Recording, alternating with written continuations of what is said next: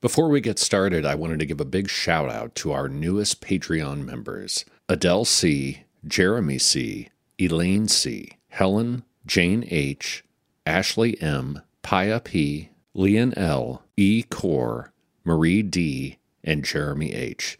Thanks so much to all of you, and thanks so much to all of our Patreon members. If you'd like to experience being a Patreon member and all the benefits that come with it, go to oneyoufeed.net/join.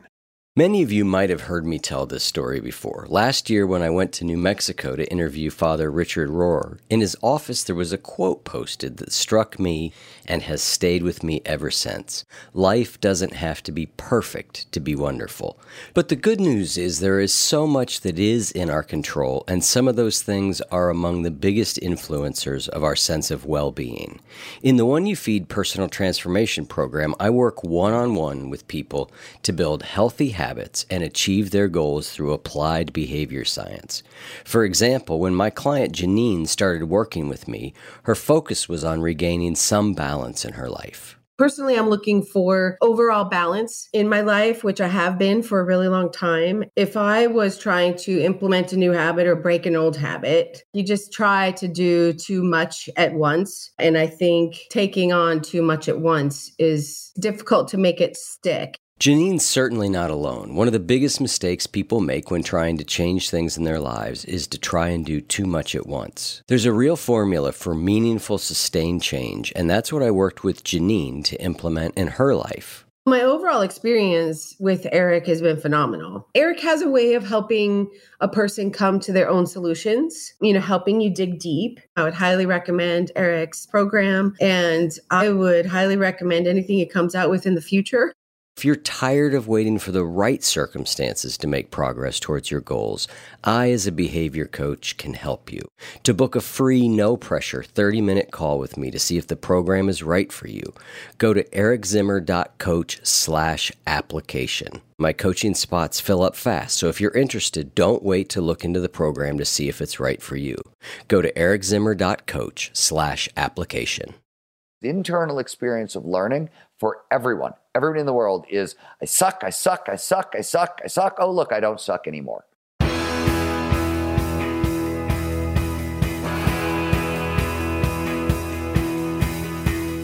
Welcome to the One You Feed. Throughout time, great thinkers have recognized the importance of the thoughts we have.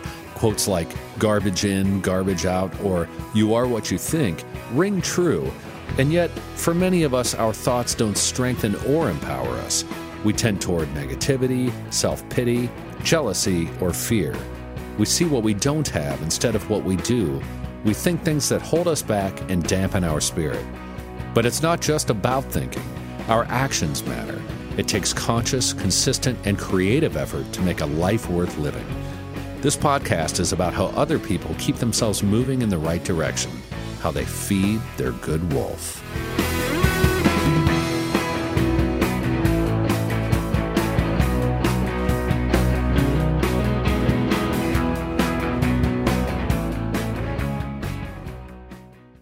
Whether it's her first Mother's Day or her 40th, she deserves more. Shop tons of stunning on-trend jewelry for every budget at Diamonds Direct. Diamond fashion jewelry, beautiful birthstones, everyday pearls starting at just $200. Commemorate the real loves of her life with a gorgeous pendant featuring the birthstone of the one who made her mom. This Mother's Day, Diamonds Direct has everything you need to say thank you. Diamonds Direct. Your love, our passion. Online at diamondsdirect.com.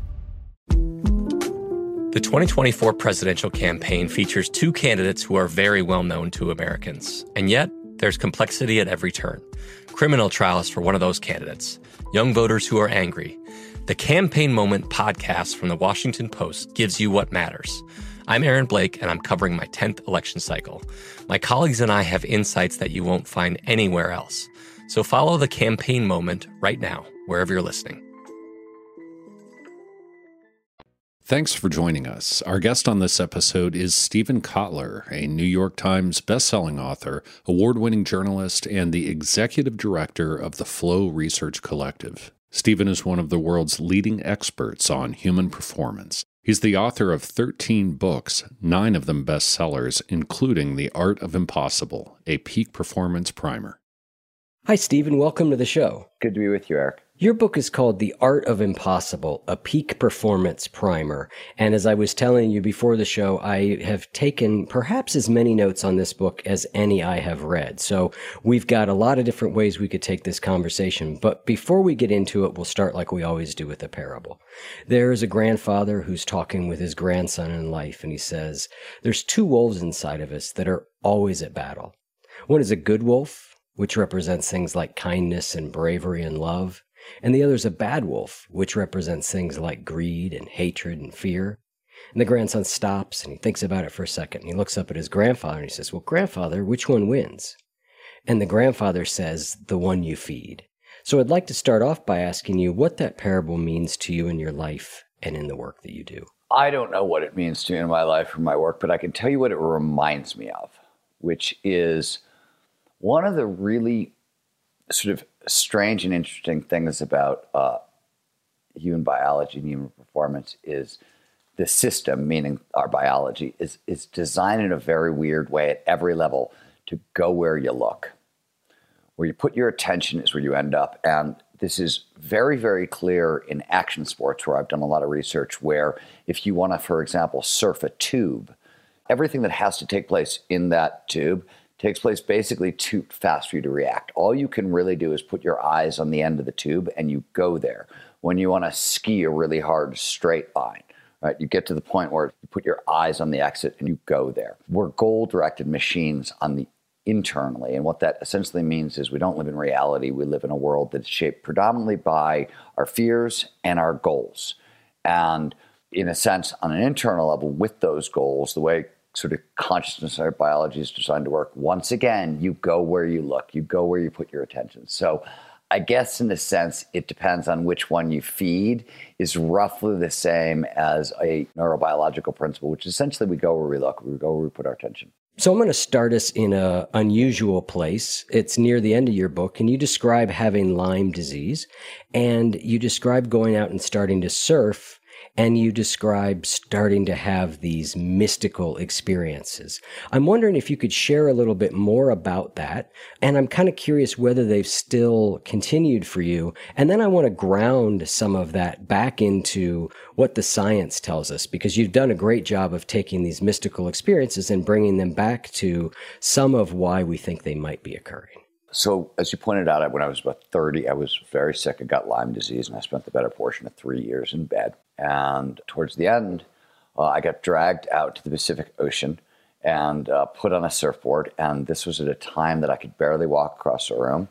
And I could focus and think clear-headed and pain-free and whatever, maybe 10, 20, 30 minutes a day. And everything else was just fuzzy and painful. And I was out there, maybe 30 seconds, and a wave came, and I literally probably took all the energy I had left in the world, and I spun my board around, and I popped to my feet, and I popped into a dimension of time I didn't even know existed. Time seemed to slow down. I had a slight out-of-body experience where I felt like I was hovering above my body and sort of watching myself. Felt like I had panoramic vision. The most amazing part was that I was clear-headed, and I felt great. I mean, I hadn't felt even close, vaguely normal for 3 years, so it was astounding, and I felt so good that day, and that experience was so wild that I ended up catching 4 more waves, and then when that was over, I was done, and I was exhausted, and my friends took me home, put me into bed, and I didn't move again for about 14 days. The 15th day, walking again, I caught a ride with my neighbor, and I went back to the beach, and I did it again. And the amazing thing is, over the course of about 6 to 8 months, I went from about 10% functional, meaning like I was functional about 10% of the time, to about 80% functional. And the only thing that I was doing different in my life was going surfing and having these quasi-mystical experiences in the waves. So I was obviously very, very curious about what the hell was going on, because surfing is not a known cure for chronic autoimmune conditions. And I'm a rational materialist. I'm a science guy. I don't have mystical experiences.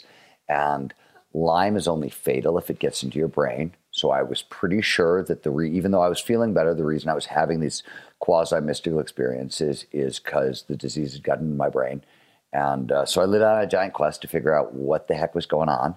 And I very quickly discovered that these quasi-mystical experiences have names. We call them flow states.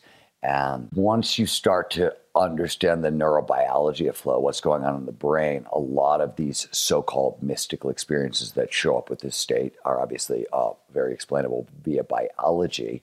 But the second half of this question was, am I still having these experiences today? Am I still getting into flow today? Yes, I'm still getting into flow today. And so would you have described them as mystical then because you didn't know what else to call them and you weren't as experienced with being in flow? Well, time slows down. I had an out-of-body experience. These are normally things that are classified as mystical experiences, right? Time dilation. Now, what I didn't know at the time is time dilation, which is the time passing strangely. It can speed up or it can slow down. That's actually a foundational property of flow. It's one of the 6 psychological characteristics that are used to describe the state. So some form of time dilation, usually time speeds up, right? You sit down and write a quick email, you get so sucked into what you're doing that an hour goes by. You look up and you're like, where did time go? That's what happens most of the time in flow. Occasionally, though, you get that freeze frame effect that happened to me in the waves, or it's familiar to anybody who's been in a car crash. So let's swing now all the way back around to kind of the beginning of the book. The book is called The Art of Impossible, and you describe 2 levels of impossible. There's impossible as in like somebody being able to run the 4-minute mile, which was once thought of as impossible. So that's one type, but you describe another type of impossible that might apply to more of the people listening than trying to break a record that's never been broken, as an example. Well, I think it all applies to everybody. Let me explain what I mean by that. I have spent my career studying those moments in time when the impossible becomes possible. I've done this in sports. I've done this in science and technology and business, culture. And that's what I call, right, capital I impossible, doing that which has never been done. And what you just mentioned is lowercase I impossible or small I impossible, which is essentially who I wrote the book for, right? It's lessons learned from those people who have accomplished capital I impossible. It's for anybody who's going after lowercase I impossible. Lowercase I impossibles, those things we think are impossible for ourselves. I'll give you a simple example from the book. I grew up in Cleveland, Ohio in the 1970s. It was a blue-collar steel mill town, and I wanted to be a writer. I wanted to be a writer from the time I was 5 or 6 years old. I didn't know any writers. I didn't know how you became a writer. There was no one around to ask. There was no internet. There were no books to read. It was a lowercase I impossible, meaning there was no clear path from where I am to where I want to get to, and statistically, not great odds of success. What are other lowercase I impossibles that we all kind of are more familiar with? Getting paid for what you love to do, overcoming trauma, overcoming an addiction, becoming world class at anything you do, becoming a successful entrepreneur or artist. I'm missing one obvious one that's eluding me that I like to grab for, but I think it paints a good picture. But I want to point out a couple of things just to frame this up so people understand something. When we talk about peak human performance, we're talking about nothing more or less, I guess, than getting our biology to work for us rather than against us. That's all that peak human performance is. And what this means is if your goal is capital I impossible, that which has never been done, well, that's the biology you're going to draw. That's how you're going to do it. If your goal is small I impossible, well, the biology is the same. The tools are the same. In fact, if your goal is, small I impossible, fuck that. I'm just trying to get through Monday, right? Like, it doesn't matter. The biology is the same. The set of tools are the same because evolution shaped human beings, and the work that I do involves figuring out how to optimize that biology, and it scales, meaning it's the same in everyone. Or at the Flow Research Collective, we train on average about 1,000 people a month, and we train everybody from kind of members of the U.S. Special Forces and professional athletes and C-suite executives, CEOs of major companies, all the way to like soccer moms from Ohio and insurance brokers from Indiana and, software coders from Bangalore, right? Because the work that I do is built on biology, the principles apply to everybody and anybody can use them. In the book, you talk about biology scaling, but personality doesn't. And so the principles that we're going to spend a little bit of time talking about, and as I mentioned from the number of notes I took, we're going to skim the very slightest surface of. But the principles that we're about to cover, you're saying are happening at the level of biology, regardless of what our psychology might be. Yes. Personality, what your genetics are. Now, if you're not 6'10", you're impossible is to be a center in the NBA and you're 4'9". Okay. This is not what we're talking about, right? Like you need a different book. You need a different book. I can't help you with the genetics part at all. Like, that's a different thing. But barring that, yes, biology scales. My work is centered on the state of peak performance known as flow, right? We talked about flow as what I was experiencing out in the waves. It is, as I alluded to, it's defined as an optimal state of consciousness where we feel our best and we perform our best. More specifically, it's any of those moments of rapt attention, total absorption. You get so focused on what you're doing that everything else just disappears, right? Time dilates, as we talked about. Your sense of self disappears. Action awareness will start to merge, and all aspects of performance, both mental and physical, go through the roof.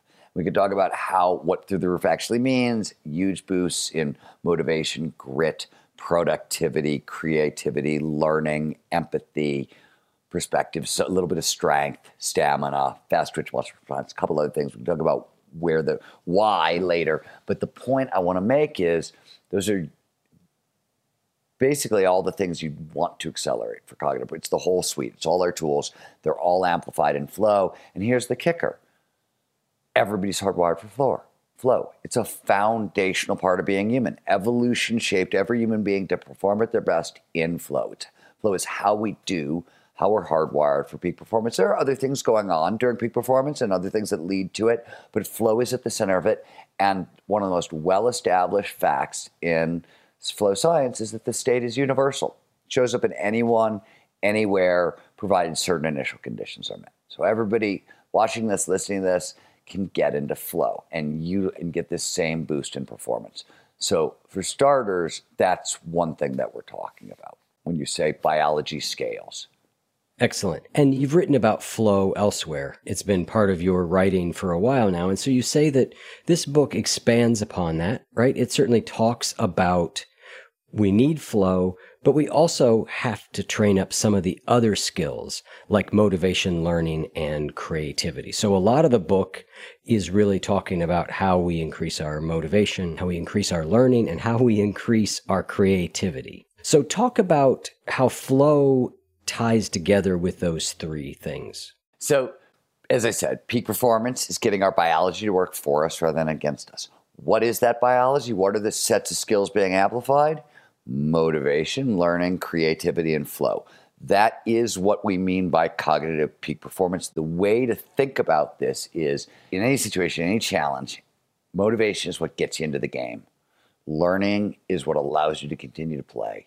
Especially if you're going after like high, hard goals that are complicated, you don't quite know how to get there. Creativity is how you steer, right? Creative problem solving is how you steer. And flow is how you sort of turbo boost all those things sort of beyond reasonable expectations. But you asked a sort of different question, which is sort of where I got stuck thinking about like which way to frame this. How they relate is interesting. So as you pointed out, I've been doing this a long time. I've been training people in flow for years and years and years. I think I've probably spoken to or trained 250,000 people is the guess my staff has come up with. I don't know if it's right or not, but somewhere around there, it's a lot of people.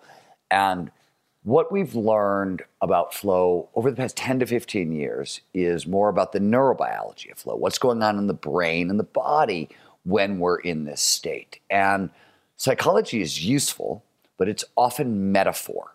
Neurobiology is mechanism. So if you want to make something reliable and repeatable, you want mechanism. So that is what has happened. We've gotten very good at training flow. And when I say very good, I said that at the Flow Research Collective, we train about 1,000 people a month. We measure flow with the standard psychological instrument pre and post. And we see about a 70% boost in flow consistently back end of our trainings. But, and this is how everything's related. What we used to see is you'd get this big burst in flow because it turns out this is easy to train. And then there'd be this spectacular return to baseline. Like they'd get a ton of flow and then it would just like somebody turned off the flow tap. And flow is one of the most pleasurable, addictive, meaningful, life-affirming experiences we can possibly have. And you give people a whole lot more of that and then you take it away or it stops showing up, you have very pissed off people. And we had very pissed off people. And so spent a really long time trying to figure out, well, what the hell's going wrong? What is this? And what we realized is Problem wasn't flow. It was that all the stuff that flow amplifies, but specifically motivation, learning, and creativity, if you hadn't trained those things up alongside flow, you couldn't keep pace with the acceleration that the state provided. And worse, when psychologists and researchers talk about motivation, the term is technically defined as the energy for action. But what they really mean is a whole bunch of stuff. Motivation is a catch-all term for external motivation or extrinsic motivation. So like money, sex, fame, things in the world that we want. Intrinsic motivation, internal motivators like curiosity or passion or purpose. We're also talking about goal setting and grit. And if you haven't done really good grit work, right, flow is this enormously pleasurable experience, but it doesn't last forever. And if you haven't done the good, solid grit work, there are going to be days where there's no flow, right? And it's just hard work, hard slogging. And if you haven't done the work to develop really good grit skills, those days are going to be very, very difficult. They get a little easier because of flow. And we know that flow massively amplifies grit. But some people have this problem when they do this flow work where they start to feel that it's a bliss junkie problem. Flow is so addictively pleasurable, right? They're like, oh, dude, everything's got to feel this good. This is how life's supposed to feel. Well, no, it's not. And there's times when you can't get into flow. And if you haven't done the really hardcore grit work, you can't sustain the flow. It's not simple, but important, I think. Yep, absolutely. That really covered it. And I think you make that point a bunch of times, and I think it's an important one, that on our way to impossible, flow is a absolute booster. Necessary, but not sufficient. Yep. And that it feels really good, but along the way to impossible, there's going to be a lot of feeling not very good also. And if all we're thinking about is, oh, well, like you said, I should be feeling flow, I should be feeling good, this should always be wonderful, we won't have what it takes to keep going all the way to impossible because there are times it's not easy. The way I put it in the book, I think more meaningful does not always mean more pleasant. And that is very, very true. In fact, interestingly, when positive psychologists talk about happiness these days, there's 3 levels of happiness available on the planet. The first level is happiness. How do you feel right here, right now? There's not a whole lot you can do about that level, right? You can make yourself, as Dan Harris said, 10% happier. Gratitude practices, mindfulness practices, regular exercise. There's stuff you can do. But because of how emotional set points work, those points are set up usually by 10, 11 years old. And this is the worst we're going to feel, and this is the best we're going to feel. And our life's going to take place pretty much in the middle. And barring chronic unemployment or the death of a child on the low end, that's the low end. It doesn't move. It's pretty set. High end can move with constant exposure to flow, but as general, it doesn't. In other words, you can get 10% happy, that's about it. And flow is no guarantee that you're going to be happier because flow takes place when we're pushing on our skills to the utmost. So usually when we're doing that, we're uncomfortable. And if you're really a peak performer, you're going to be uncomfortable sort of all the time, right? Because you're always sort of trying to push on your skills and be a little better and be a little better. You get very good at being uncomfortable. You get comfortable being uncomfortable, but moment-to-moment happiness probably doesn't move much. The next 2 levels of happiness available to human being, the second level is a high-flow lifestyle, right? It's a lifestyle in which you get regular access to flow. This could be, doesn't matter what you do, but maybe what you do doesn't produce a lot of flow. I live in Tahoe, and all around me there's tons of people who work whatever job they can get in the summer so they can ski all winter. That's a high-flow lifestyle, right? The best we get to feel on the planet is a high-flow lifestyle where the thing that is giving us the most flow is coupled to our purpose. And, you know, as a guy who, my wife and I ran an animal sanctuary, I'm kind of in a very, very, very poor rural county for a very, very long time with a lot of animal cruelty. That's a very high-flow lifestyle with a lot of purpose. It was also pretty miserable, grueling, difficult work. It produced a lot of flow along the way and a lot of meaning. My point is that that kind of work produces deep meaning, deep contentment, deep purpose, deep peace even.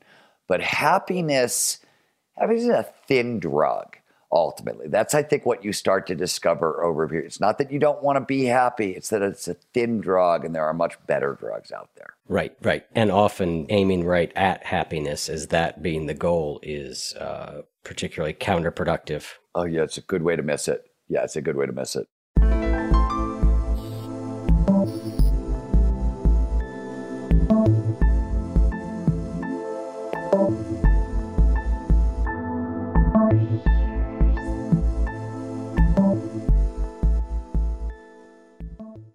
I bet you're smart. Yeah, and you like to hold your own in the group chat. We can help you drop even more knowledge. My name is Martine Powers. And I'm Elahe Izadi. We host a daily news podcast called Post Reports. Every weekday afternoon, Post Reports takes you inside an important and interesting story with the kind of reporting that you can only get from the Washington Post. You can listen to Post Reports wherever you get your podcasts. Go find it now and hit follow.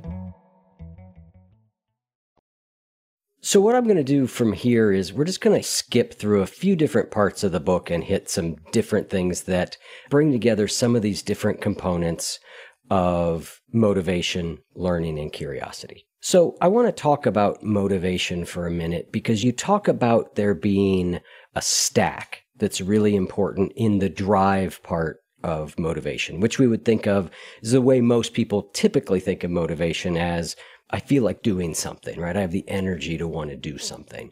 And you mentioned that there are really 5 things that make up this drive stack. You talk about curiosity, passion, purpose, and then autonomy and mastery after those. I'm wondering if we could talk a little bit about curiosity, because the way that you laid out for people to find some of their curiosity, I really loved. I really liked some of the exercises that were there. And so I was wondering if you could walk us through briefly the basic exercise and how somebody can start to find maybe what their curiosity is. I hear this up from a lot of people. I don't quite know what it is. How you cultivate a passion by sort of going through the gate of curiosity, I guess would be the better way to say it. So as you pointed out, there are a bunch of intrinsic motivators.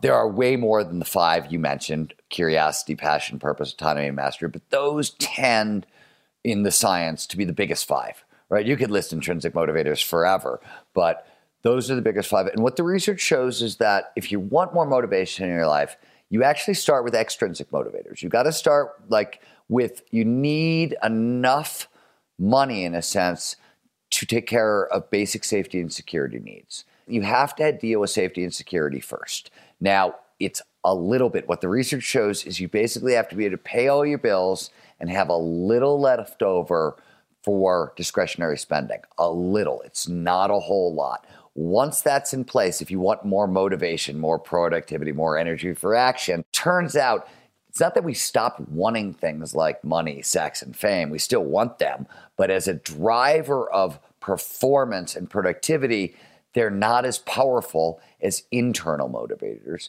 our intrinsic drivers. And there's 5 of them, as you pointed out: curiosity, passion, purpose, autonomy, and mastery. These are the big 5. And what you notice among peak performers everywhere is much in the way that an athlete will stack fuel sources, meaning they're always going to hydrate super well. They're going to make sure they have enough protein and carbs and fats and blah, blah, blah, right? And the right nutrition and the right supplements and the right everything. You also want to stack internal fuel sources. It's hard to do anything in this world. It's hard to go after anything hard goals. You need as many of internal fuel sources as you possibly can get. In other words, you want all your intrinsic motivators, your big 5, aligned and point in the same direction. And they're actually built that way. They're built to come online in a certain order and to point in a certain direction. And as you pointed out, the most foundational human motivator is curiosity. So by the way, what's the big deal about intrinsic motivators? Why do we even care? Why are we having this conversation? Intrinsic motivators give us focus for free. That's the really big deal. Your brain takes about 25% of your energy at rest, and it's 2% of your body weight. It's a giant energy hog, right? And focus is a huge, huge, huge caloric energy expense. You're curious about it. You're paying attention without working too hard or at all. That's great. Now, curiosity, as you alluded to, is designed biologically to be built into passion. When people say passion, what that looks like biologically is often just the intersection of multiple curiosities. The way to think about this is maybe you're interested in football and you're interested in nutrition. Now, each of those on their own, they may not have enough energy, kind of be a lifelong passion, something you're going to spend your whole life, totally paying attention to all the time. But if you can figure out where 3 or 4 year curiosities intersect and get a couple of easy wins there and get some other things going on that I talk about in The Art of Impossible. That's sort of the ingredient for passion. Now, if anybody wants to know how to do this, yes, you can read The Art of Impossible, but I can make it easier on you. You can go to www.thepassionrecipe.com, which is, we basically took these chapters because this was so important to so many people, and we turned it into an interactive workbook. It's free. We just put it online for people, thepassionrecipe.com. It teaches you how to cultivate and turn curiosity into passion and turn passion into purpose. So if you want to cultivate curiosity, you really just want to start with 25 things you're interested in. And all I mean by interested is, say you had a free weekend.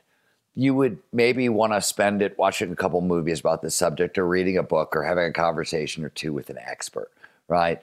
That's what I mean interested. Make a list of 25 things you're interested in. The key here is try to be as specific as possible, right? Don't be interested in football. Be interested in the pass blocking mechanics required to play left tackle, as precise as you possibly can be, right? I loved your punk rock analogy. You gotta give the if you remember. Oh it. yeah, don't be interested in punk rock. Right. Don't be interested in punk rock. Be interested in, I think it was the evolution of political punk from crass to Rise Against. Yes. I had an old girlfriend who lived in the original crass commune, and I don't know, I'm just a huge Rise Against fan, I guess, but which is true. Do you love Against Me? I do love Against Me. They got a little more melodic. I really like early Against Me, and it's a little too poppy for me. Like, it's not quite as punk as they were, and I like the older punk better. But I really do like Against Me a lot. They've got a handful of my absolute favorite punk songs ever. Miami, Baby I'm an Anarchist. Yeah, their live record that they put out. Oh, I love it. I don't know if you've... It's so good. I love it. It's so good. The live version of the lyric is Condoleezza. Yeah. What the hell? From Her Lips to God's Ears. I think that's the name of the song, From Her Lips to God's Ears. The live version of that is really good. Yeah. And Potatoes, Rice, and Beans live is really good on that album as well. They're an amazing live band. So we've derailed ourselves now. But back to punk is something. Now you got my attention. Well, maybe we'll see if we lead back around to it. So we're making a list of 25 things. Yeah, 25 things you're interested in. And then you just want to look for places they intersect. So, I said, let's say nutrition is also on your list. Again, too vague, right? You're interested in the pass blocking mechanics to play left tackle, and nutrition is too vague, but maybe the example I give in the book is insects as a food source, right? So where could they possibly intersect? Well, it requires a lot of calories to play left tackle, right? Would insects make a good football food? That's an intersection. And all I say is when you find those intersections, play there for a while. Just play there, go there, hang out, spend 10 minutes, 20 minutes a day. Do this over months and months and months. Test out those intersections. See which ones are really sticky and grabby for you, where there's a lot of energy. But if you can figure out where 3 or 4 of your curiosities intersect and start playing there and learning stuff and getting some easy wins along the way, that's how we build passion. A couple things that are worth pointing out, though, because people have this problem when they start cultivating passion is they think about passion. I say, give me an example of athletic passion. You get like LeBron James coming in for the dunk, with the scowl on his face in the finals, right? And yes, you are right. That is passion, but that is late stage passion. That is not what early stage passion looks like or feels like. Early stage passion is just a little kid standing in a driveway trying to get a basketball to drop, and it feels like that on the inside, right? It feels more like curiosity and little successes than like this burning, consuming thing that you think if you expect to this like giant burning fire all at once, it's not going to be there. And the other thing is, you don't want it there right away. What you want to do is slowly cultivate your passion and make sure you've got it right, because you don't want to be a couple years into this is my passion to discover, oh shit, it was only a phase, right? I don't actually want to spend the next 2 years on an archaeological dig in the deserts of Egypt because no, it turns out it was a phase, right? Like when you come to that point, if you screw it up, it's really demotivating. So on the front end, you want to go slowly here. This is not one of those things in peak performance. Everybody can do this. Everybody can align their curiosities, build them into passion, build passion and a purpose. We're all biologically hardwired for it. We all can do it, but you want to do it slowly. And you don't want to be in a rush in this case, right? A lot of people are really impatient to be there already and get it. And here you really don't. The system, the biology is designed for this to be cultivated over time. And you don't want to make an error on this one. This is one of those places where you got to go slow to go fast. Yeah, I love you say in the book, we often think of, like you said, passion, get obsessed, stay obsessed. And you say, let's start with get curious, stay curious. All right, I'm going to jump right out of that section, even though we could go from there into how to turn that passion into a purpose and, autonomy and mastery in that area. But I want to move into a little bit about grit. And I want to talk about the idea of learning to work with our thoughts as part of grit. Oh, yeah, that's really key. So, place to start, I guess, is that when psychologists define grit, they often define it using Angela Duckworth's definition as the intersection of passion and perseverance. And I love Angela's work. She's an exceptionally bright woman. She's done exceptionally great research.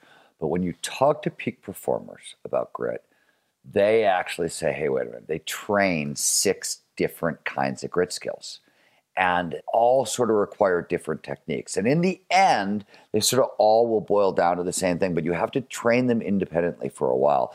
The first is the perseverance, the grit we're all familiar with, right? Kick me in the teeth, punch me in the gut, doesn't matter, I'm still coming. And that's the first level of grit is often. And by the way, if you want to train that level of grit, that level of perseverance, you want to start physically. The research says even if you want to train it cognitively, which is the question that you asked about, and we're going to get there, the place to start is physically. And by perseverance, if you work out, you go to the gym, and you normally do 3 sets of 10, when you bench press, next time do 2 sets of 10 and 1 set of 11. Very, very slowly. You just want to push outside your comfort zone a little bit at a time, over and over and over again. And here's the key, especially on perseverance side, because this is tricky and people miss this a lot. It's not enough to put in the hard work to get grittier. You have to notice. So you have to, in other words, you got to show up and do that 11th rep, every time you work out chest for the next month. But you also got to remember at the end of the month to look back and go, wow, the entire time, every time I had to do that 11th breath, I got it. I'm tough enough to do that. You got to remember to notice that you're developing grit along the way, which is really important because you have to trust that grit for it to really make a difference in your life. You need to be able to know that you go into the situation and you're actually grittier, right? Like you can handle it a little bit more, which is why we want to do this for a long period of time and we want to pay attention to it.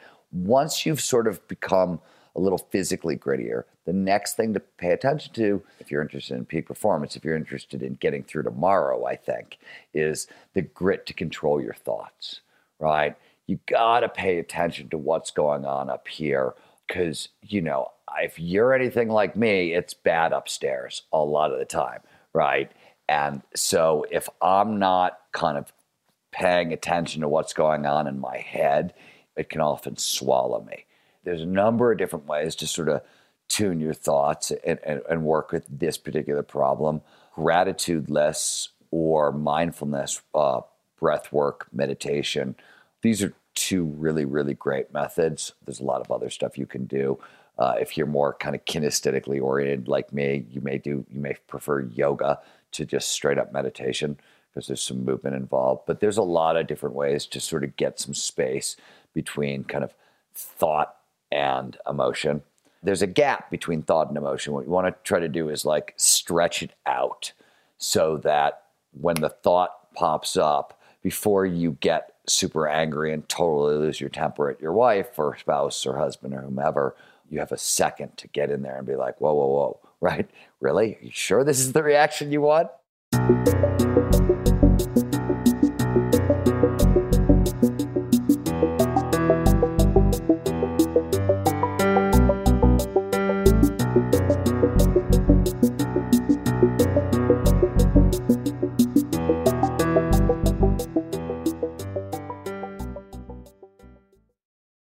you bring up a couple different things here. One is this idea of using the phrase controlling our thoughts, which you then later sort of say, well, that's a little bit of a misnomer, right? Any of us who have sat down to meditate know the initial sort of launch of a thought into our brain is not really a controllable phenomenon. What comes up is what comes up.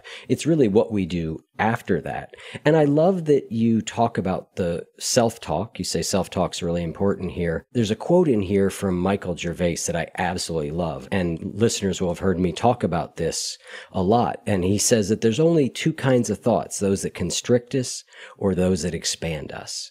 And I think that is such a powerful idea. You know, even when decision making, is this decision going to make me bigger or smaller? Is it going to expand me or contract me? That core idea is so powerful.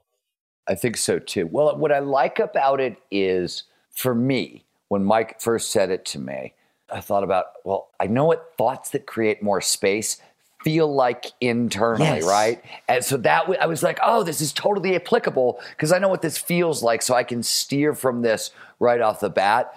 Mike's very, very good at that, at coming up with performance tools where you're like, oh, not only do I know what you mean, I know what it feels like. That's why I love it too, yeah. Yeah. So I'll tell you something funny about this. This is not exactly in the art of impossible. We were having this conversation on this phrase. So I was skiing a week and a half ago, one of the biggest lines I've ever skied of my life. And there's a 100-foot straight line at the end of it, which means you don't get to turn for 100 feet. You just you pin between two rock walls and you just have to keep it together until you get to the exit or you'll die. And it's terrifying. And I got into the straight line and my right ski hit a bunch of icicles actually that had fallen off the trees and into the run. And it was like my right ski was bouncing on marbles. And the guy I was skiing with said later it looked like I started to tip forward and like I was going to somersault, which would have put me in the hospital easy, possibly worse.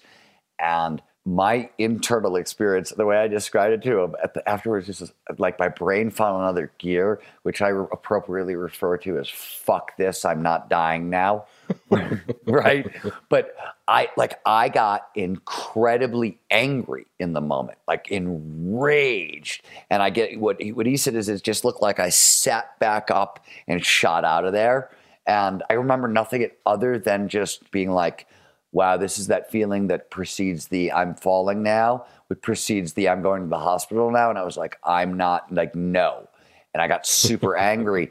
And what was interesting, and this is why I'm bringing this up, is we were talking about that experience in the context of Mike's quote, because you would not expect anger to be a thought that creates space. But in this particular case, this particular context, it was the only tool, right? If I wouldn't have grabbed for something that would have given me a lot of testosterone and adrenaline at that moment, I had to fight against gravity, right? Like icicles trip me forward, which is really interesting. And we were talking about how sometimes thoughts that create space are not going to be the obvious ones sometimes. That was what the conversation was, and I thought it was an interesting, subtle point, and one I hadn't thought about before. Yeah, that's a great story. We're nearing the end of our time, but let's hopscotch ahead in the book here, and I want to talk about another part that I absolutely loved, which was the 5 steps to learn anything. Wait. You left out the most important part of that title. The 5 steps to learn anything before you have a public opinion on it? 5 not so easy steps to learn anything. Yes, you're. There's a lot happening these days, but I have just the thing to get you up to speed on what matters without taking too much of your time. The 7 from the Washington Post is a podcast that gives you the 7 most important and interesting stories, and we always try to save room for something fun. You get it all in about 7 minutes or less. I'm Hannah Jewell. I'll get you caught up with the 7 every weekday. So follow the 7 right now. Right. 5 not so easy steps. Yes, I better add that to my outline. And you sort of talk about, the other part of it that I loved is you're like, before I'm going to have a public opinion about something, I'm going to have gone through those. And I remember thinking, boy, that would be refreshing for the world, for more people to think, well, before I'm going to have an opinion on that, I'm going to go through these 5 steps. It was really practical, and it really sort of dovetailed in some ways with my experience of learning things. And there were some subtleties that I had not thought of before that I think will help me in the future. So let's just kind of go through them relatively quickly. There's a lot of detail in there, but here's the big idea. What's worth knowing is learning works a certain way in the brain. We're designed to learn in a certain way. And if you can sort of do that and harness that, you can get a lot farther faster. So in the 5 not so easy steps, it's basically a lesson in how to read and how to learn from. This is about knowledge acquisition, not skills acquisition. So this is about how do you learn a subject. It's going to involve reading. And what I want to talk about now is what do you pay attention to while you read? Because it's, from a neurobiological standpoint, it's not what you think it is. And it's much more interesting when you actually know how the brain is designed to work. It makes it so much easier. So the things that I talk about paying attention to when you're reading, when you're trying to learn, because it's not what you did in high school or what you did in school, right? It's almost the exact opposite. 1, your brain loves narrative. Your brain does cause and effect all the time, right? This caused this. Why? Because we want to know how to create our future, right? We want to know if this causes this, I know how to get that. I know how to intervene. I know how it works. That's what a narrative is. That's what a story is. This happened first, this happened second, this happened third, right? So when you're reading, one of the first things you want to pay attention to a little bit is history, the history of a subject. First of all, stop being intimidated by subjects. Just realize that any intellectual subject, whatever it is, it's just a voyage of discovery. Somebody had a question. They answered that question. It led to another question. Somebody had another question, and they answered that one, right? That's the voyage of discovery that is any subject. And it's a narrative. And so just pay a little bit of attention to the order. The narrative is the big Christmas tree. If you give your brain the big Christmas tree, when the individual facts show up, ornaments, you'll have an easier time remembering them because your brain is going to be like, oh, this happened. I put this fact right there. It slots in. This is something your brain naturally does. So you're just taking advantage of kind of your own basic software there. The second thing you want to pay attention to is terminology, jargon. And what I mean by that is, and I will be the first person to, I have a flat rule in my company and by my life. If somebody needs a lot of big words to explain it, they're probably lying. Something I learned as a journalist, right? For years and years and years, I met the smartest people on the planet, and most of them can explain their thing to you as if you were 5 years old. It's always the folks who don't quite know what they're talking about that make it really fancy, in my opinion. That said, jargon, while super annoying, tends to be annoyingly precise. And technical language often contains most of a subject. So when people talk about, I need to learn a new subject, a large chunk of what they're actually saying is you need to learn vocabulary. So the way I do it is when I'm reading one of these books, if I'm getting fancy language showing up that I don't understand, first time I see the word, I ignore it. The second time I see the word, I ignore it. If I see a technical word that's three or four times in the book, I look it up. And then every time I see it from that point on, I just say the definition out loud, right? Instead of reading the word, I read the definition until it starts to stick. And the reason is just by learning those definitions, you start to learn huge, massive amounts about the subject. And then you have the overarching history. But here's the most important thing, and this is the secret to learning. When you're reading a book, pay attention to what I call your emotional wows, those curiosity moments where you go, what the hell? Or that's so cool. And ideas start firing. The reason is this. Curiosity is neurobiologically a little bit of dopamine and a little bit of norepinephrine. Those are the two neurochemicals that appear in the brain that help produce the sensation of curiosity, but they do something else. They prime learning. When they're in our brain, we have a much easier time remembering what we're learning. So write down, this is the only thing I really take notes on when I read are my emotional wows. Oh, on page 77, here's this really cool idea about pattern recognition and the brain, and it reminds me of blah, blah, blah.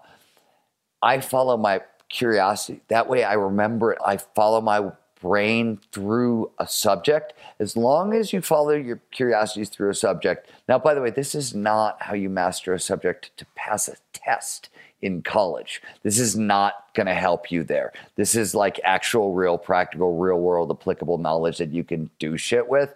Passing a test, you have requirements for that test. This will help. But if you're reading Ethan Frome in college and they're going to ask you, you may want to write down more than just the emotional wows. Okay, so caveat there. But this will really, really help because by following our curiosity, we're following our natural learning software.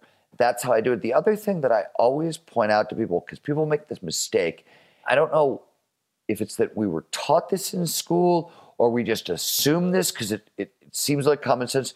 Don't always need to understand everything. Learning means being uncertain. The internal experience of learning for everyone in the world is, I suck. Oh, look, I don't suck anymore, right? That's the experience of it. In fact, my buddy Andrew Huberman, who's a Stanford neuroscientist we do a lot of work with, says, he does a lot of work with the Navy SEALs. And he says, one of the things that peak performers, especially Spec Ops guys, know that everybody else doesn't, is that peak performance, it's always crawl, walk, run. And the biggest difference between peak performers and everybody else is that peak performers know this, and everybody else show up and they're like, dude, man, I don't crawl. I don't even walk. I'm going to figure out what the shortcut is. I'm going to start by a jog, right? And peak performers show up and they're like, you know what? Okay, I got to crawl, then I'm going to walk, and then maybe I'll run, and it's going to suck. I suck. And there's nothing to do but to do it. And it's funny because you see these top performers, and we often think, oh my God, they're so far ahead of the rest of us. How did they get there? One of the main ways they got there is every time they're faced with a challenge, they know it's going to suck, and they just don't care. They just lean right in. The rest of us, when faced with a challenge, we dither around for a while. We're eventually going to rise to the challenge and do the thing. You got to get it done sooner or later. You got to.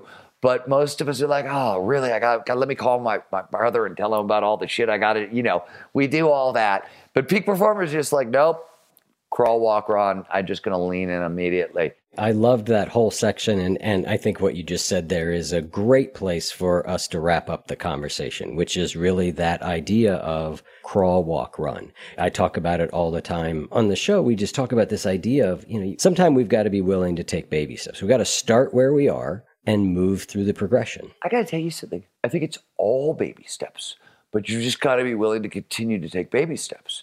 One of the things I tell people, this isn't 100% true, but as a general rule, because of emotional set points, if you've sort of survived being a teenager, you've already felt just about the worst that life can offer you.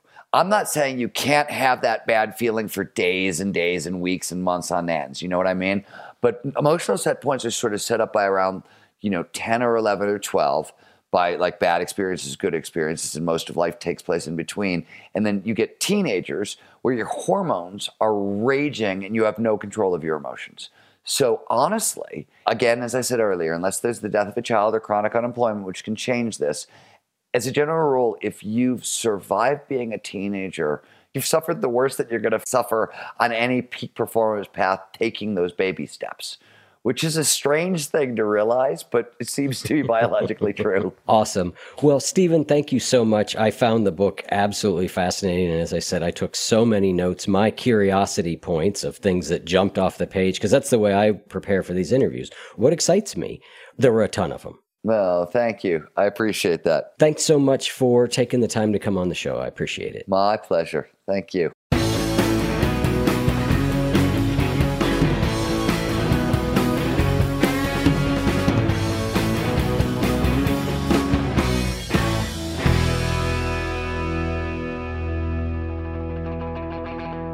If what you just heard was helpful to you, please consider making a monthly donation to support the One You Feed podcast. When you join our membership community with this monthly pledge, you get lots of exclusive members-only benefits. It's our way of saying thank you for your support. Now, we are so grateful for the members of our community. We wouldn't be able to do what we do without their support, and we don't take a single dollar for granted. To learn more, make a donation at any level, and become a member of the One You Feed community, go to oneyoufeed.net 1-800-848-9222/join. The One You Feed podcast would like to sincerely thank our sponsors for supporting the show.